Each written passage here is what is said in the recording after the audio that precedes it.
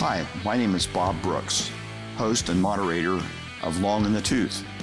This is a podcast primarily for late career dentists who are interested in doing a great job with their practices currently and also in planning for a transition of their practices to new ownership in the future.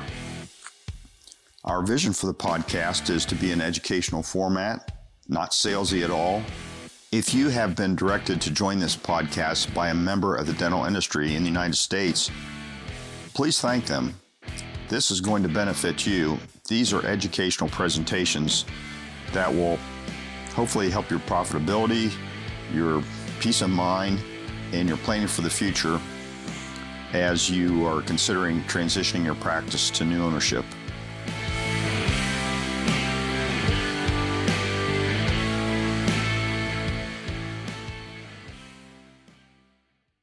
Hi, this is Bob Brooks once again with Long in the Tooth podcast, and today I'm happy to have with us Brian Edwards. Brian is he's got a lot of initials behind his name, and he could about use the whole alphabet, but he's managing director of wealth management with his group, which is affiliated with Morgan Stanley. He's also senior investment management consultant, corporate client group director, corporate retirement director, and family wealth advisor. He's been ranked in the top 1,200 financial advisors in the country by Barron's and in the top 400 by Financial Times. And Brian, we're happy to have you with us today to talk about wealth management strategies and investment planning toward the end of the career of some of these late career dentists. Yeah, Bob, we're thrilled to be here, and I'm glad you invited me. Well, Brian, our first question today is, if I sell my practice, what should I do with the proceeds? And we're going to look at this from three different perspectives. One would be, first, the estate planning perspective. And I think you're going to address trust, lifetime exemption, and DAF. I'm not sure what DAF is, but I'm interested in finding out. I'm guessing it doesn't refer to the Dubai Air Force. You're correct. It's actually donor advised funds, and that'll be the last thing that we sort of touch on. Got it. But so on the trust perspective, I definitely want to touch on that because there's some timely issues centered around trust at this stage of the game. So the Trump administration boosted the lifetime exemption that were in trusts up to 11 million from 5.5 million when he got into office. And with the inflation adjusters, it's about 11.5 million today. And the current tax proposal is to bring that lifetime exemption down to $5.5 million, which might go into place if this thing passes on January 1st of 2022. That's sort of the expectation. So in the next 2 months, there's an opportunity to take advantage of this $6 million in extra lifetime exemption that is in place as of this moment. So I'll go back a little bit. Trusts double your lifetime exemption if you have a spouse. So if you are just a married couple and you don't have a trust, today you have $11.5 million exemption. But on January 1st, that's going to go down to $5.5 million. And so if you have over $5.5 million, you can maybe move part of this money into what's called a flip. A flip stands for Family Limited Interested Partnership. And basically what you're doing is you're flipping your assets to the next generation. So you as the owner of the business, you as the person that has gathered these investments in your lifetime, I'm going to use an example. Let's say that you've accumulated $10 million. And if we move this $5.5 million exemption mark, you're going to have $4.5 million that would be as susceptible to a state tax just by early next year. The tax on that is at about 50%. So you can have a couple $1 million tax bill, right? And today you don't have that tax bill.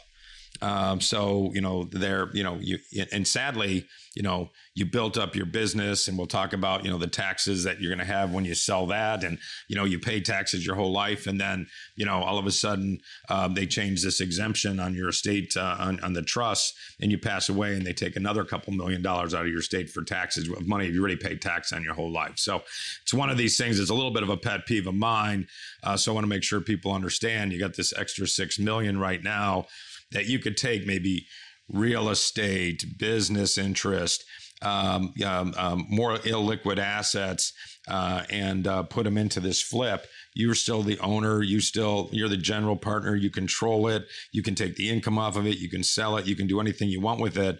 But upon you, and if your spouse is part of the equation, her passing, and if you're beneficiaries of the kids, those kids would have those assets in their name and wouldn't be in your state, and would avoid all that tax I just mentioned. So if you are over $5.5 million in assets today, including your business and your investment assets and your retirement assets and real estate and so on and so forth, that's something you should most probably talk to your estate planning attorney about before the end of the year, because you might be able to set up one of these flips and avoid that problem starting next year. So that's sort of covers maybe something on the trust side of the equation. If you're under $5.5 million, Bob, trusts also avoid probate. And so people, sometimes are like, well, you don't need a trust. You have less than $5.5 million. I still recommend that a client would put TOD on their investment accounts or POD on their bank accounts. And that just is called payment on death for POD, or TOD is transfer on death. And that avoids probate. So probate is a 9-month court case that the courts have to approve. It's public record. Anybody can challenge it. There's usually an attorney involved, so there's some fees associated with going through probate. If you do POD or TOD, I call it a poor man's trust. It's a very cheap way to avoid probate. All right. So that's sort of the trust side and the lifetime exemption side. There isn't, sadly, a ton that you can do with the sale of a business. So I'll just use an example. Let's say you sell the business for $1 million. Today, the tax rates would be about 20% for capital gains for the feds, 5% for the state of Ohio. If this is national, each state, Florida doesn't have state tax, Texas doesn't. So there's some states wherever they're at, the state tax would be added on. And then there's the Affordable Care Act tax of 3.8%. So again, being in Ohio, it's 28.8%. So on your $1 million sale, if you have no real cost basis built in there, you got $288,000 in taxes due. Also, based on where we're at right now, January 1st, that capital gains tax rate is supposed to go from 20 to 25%. So in that same example that I just had, where we're at 288, you could add 50,000 to that. You're going to be at 338,000, because the federal tax is going from 200 to 250,000. So those are things that are coming our way. So if you've got a sale that's maybe staring you in the face, and you're like, should I do it this year? Should I do it next year? You might be able to save 5% on taxes, 50,000 per million, if you get it done this year. Got it. Yep. And then the other thing that you can do, a lot of us have charitable bones in our body, and we, tied to the church or the temple or the university or the school or the nonprofit that you hold near and dear to your heart. And a lot of times you do that out of, current dollars, and you get a charitable deduction. Well, if you sell your business, you've got, one of the biggest, amounts of income coming in your lifetime. You can fund what's called a donor advised fund, that DAF. And that donor advised fund is an offset versus that sale. So let's say, again, we sold it for $1 million, and you say, well, I'm going to put $100,000 into a donor advised fund. It's going to reduce that sale and save you, I don't know, maybe $30,000 in tax on the overall sale. So you're putting 100 of the money off into a charitable fund. You've really given up control of that money. That money's no longer yours, but you can use it for the rest of your life to do your charitable giving. So the year that you really need the biggest tax break, you can get the one-time deduction against that, and then use that to fund all. It's not like the church or the school or the local nonprofit's not going to keep asking you for money for the next 30 years, and you can use that to fund your charitable giving. You won't get any more tax deductions in the future, but you'll reduce the tax burden, this year, and then be able to fund your charitable giving forever and a day. Donor advised funds sort of neat too, in that the way they're set up right now, you don't really have to give to charity out of them every year. You can let the funds grow. So if you do put some money in, you can let it grow over a period of time and then use that growth to do your charitable contributions. So usually I just let the interest that accrues on mine to do my charitable contributions, and the principal stays there. So I know it's going to continue to be able to do it year after year. And then at the end of, time, my wife and I can decide to then just disperse it over these different charities. But we decided to try to, develop some charitable bones in our children, and we named them successor trustees. So I jokingly always say, I'm going to force my kids to get together after we pass to do some charitable giving, because they have to continue to distribute money out of this for the rest of their lives. So it's a great way to sort of build a charitable legacy in the family also. So, in terms of trusts, there's a once in a lifetime exemption here you might want to take advantage of.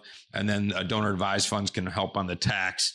Then we can get to the next points, because that has a couple other things we can do too. Yeah. Yep. Well, let me ask you about, from a wealth management perspective, if a dentist is thinking about selling their practice and concerned about what to do with the proceeds, maybe you could touch on municipal bonds and unified management accounts. So usually after we, figure out, how much money we're getting and how much we owe the tax man, and how much we might want to do in a donor advised fund, then we know what money we have left to invest, and then we're using that investment to figure out, hey, how much income do we need off of this portfolio to support our retirement lifestyle.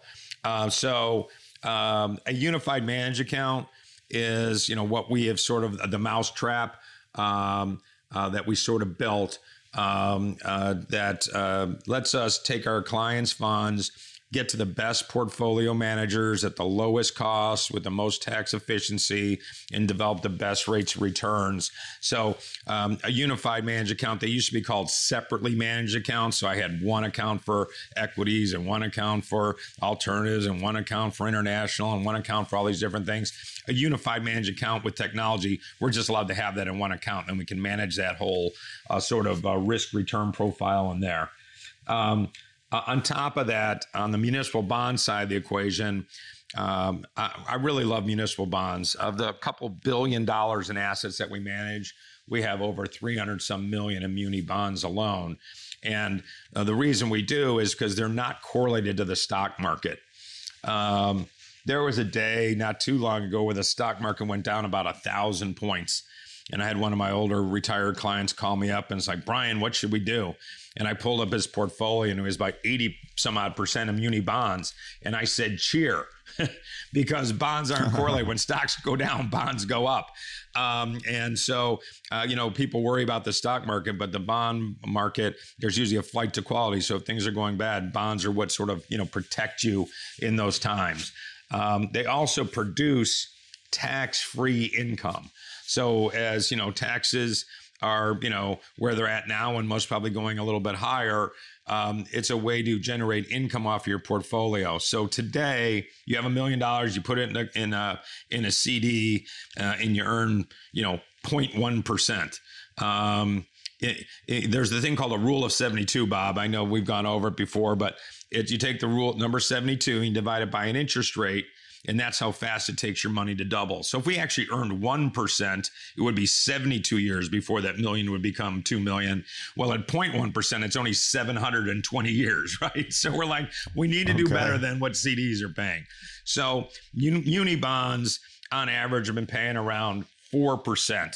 and if I can get 4% and not have to pay tax on that income, I mean, that's about every 15 years my money doubles, not 72 or 720. And now I'm getting income that I can actually use. And there's a box on your 1099. So if you remember, I had muni bonds. I always tell you this is your favorite box in your lifetime, but there's a box over on the right side of your 1099 that says non-taxable income. We want more money in that box. So at the end of the day, tax-free municipal bonds are part of the equation. It's to generate some, guaranteed sort of income to go along with Social Security and other income streams you develop in your lifetime. And then we use the unified managed account for some growth, some extra income, and to sort of protect our portfolios over our lifetime against inflation. Does that make some sense? Yes, that's great information. Thanks for sharing that, Brian. And then the last item I wanted to touch on would be from an educational perspective, what might dental practice sellers do with the proceeds of the sale of their practice? Well, again, it depends on, sometimes from state to state, but most states have this as an option. It's kids, it could even be grandkids. You can set up what's called a 529 plan. And the 529 is just under the IRS, code 529. But 529 basically says you're allowed to put money into one of these types of accounts. They're usually run by each state. So each state sort of has their own 529. In Ohio, we have BlackRock and Vanguard that run the 529 plans in the state of Ohio. So you have a couple choices. And in this state, our deduction is a little bit lower, but you get $4,000 state tax deduction per kid, per grandkid. So, if you had, 4 grandchildren, you could put $16,000 in and get a state tax deduction. Savings about $800 in this state. A lot of states have up to $10,000 that you can put in and take the deduction for. Excuse me, is that per individual? So could a married couple give away twice that much? Yes, if they set it up and they're the separate owners, they could. And then, let's say, the parents do it, and the kids want to do it. The kids, the parents themselves could do it too. So it's not just one per kid; it's one per individual setting those things up. So yes, you can lever it that way. And then the money in those accounts grows tax free. And then if it comes out and it used to just be higher education, anything after high school, but now they made it even private schools from kindergarten through 12th grade. Or any accredited schools. So, after college, it could be, culinary school or Q school, if we all want to become professional golfers, or any technical school, just so it's accredited.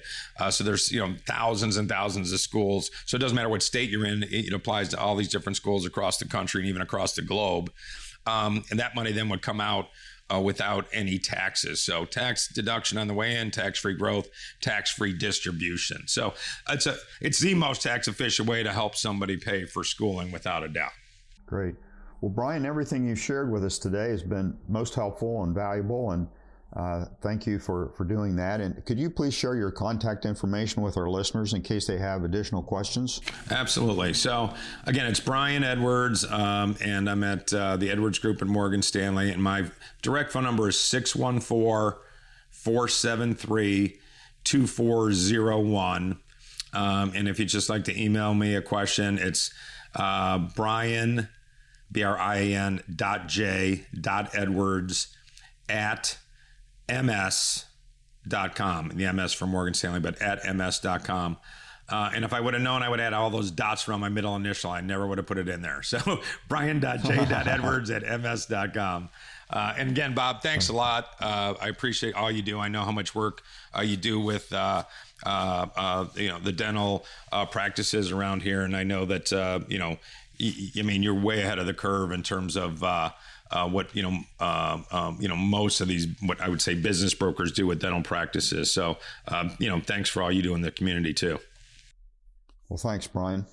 Well, that ends today's episode, and we've got one more episode to share. So that's it for now, and thanks for joining us today.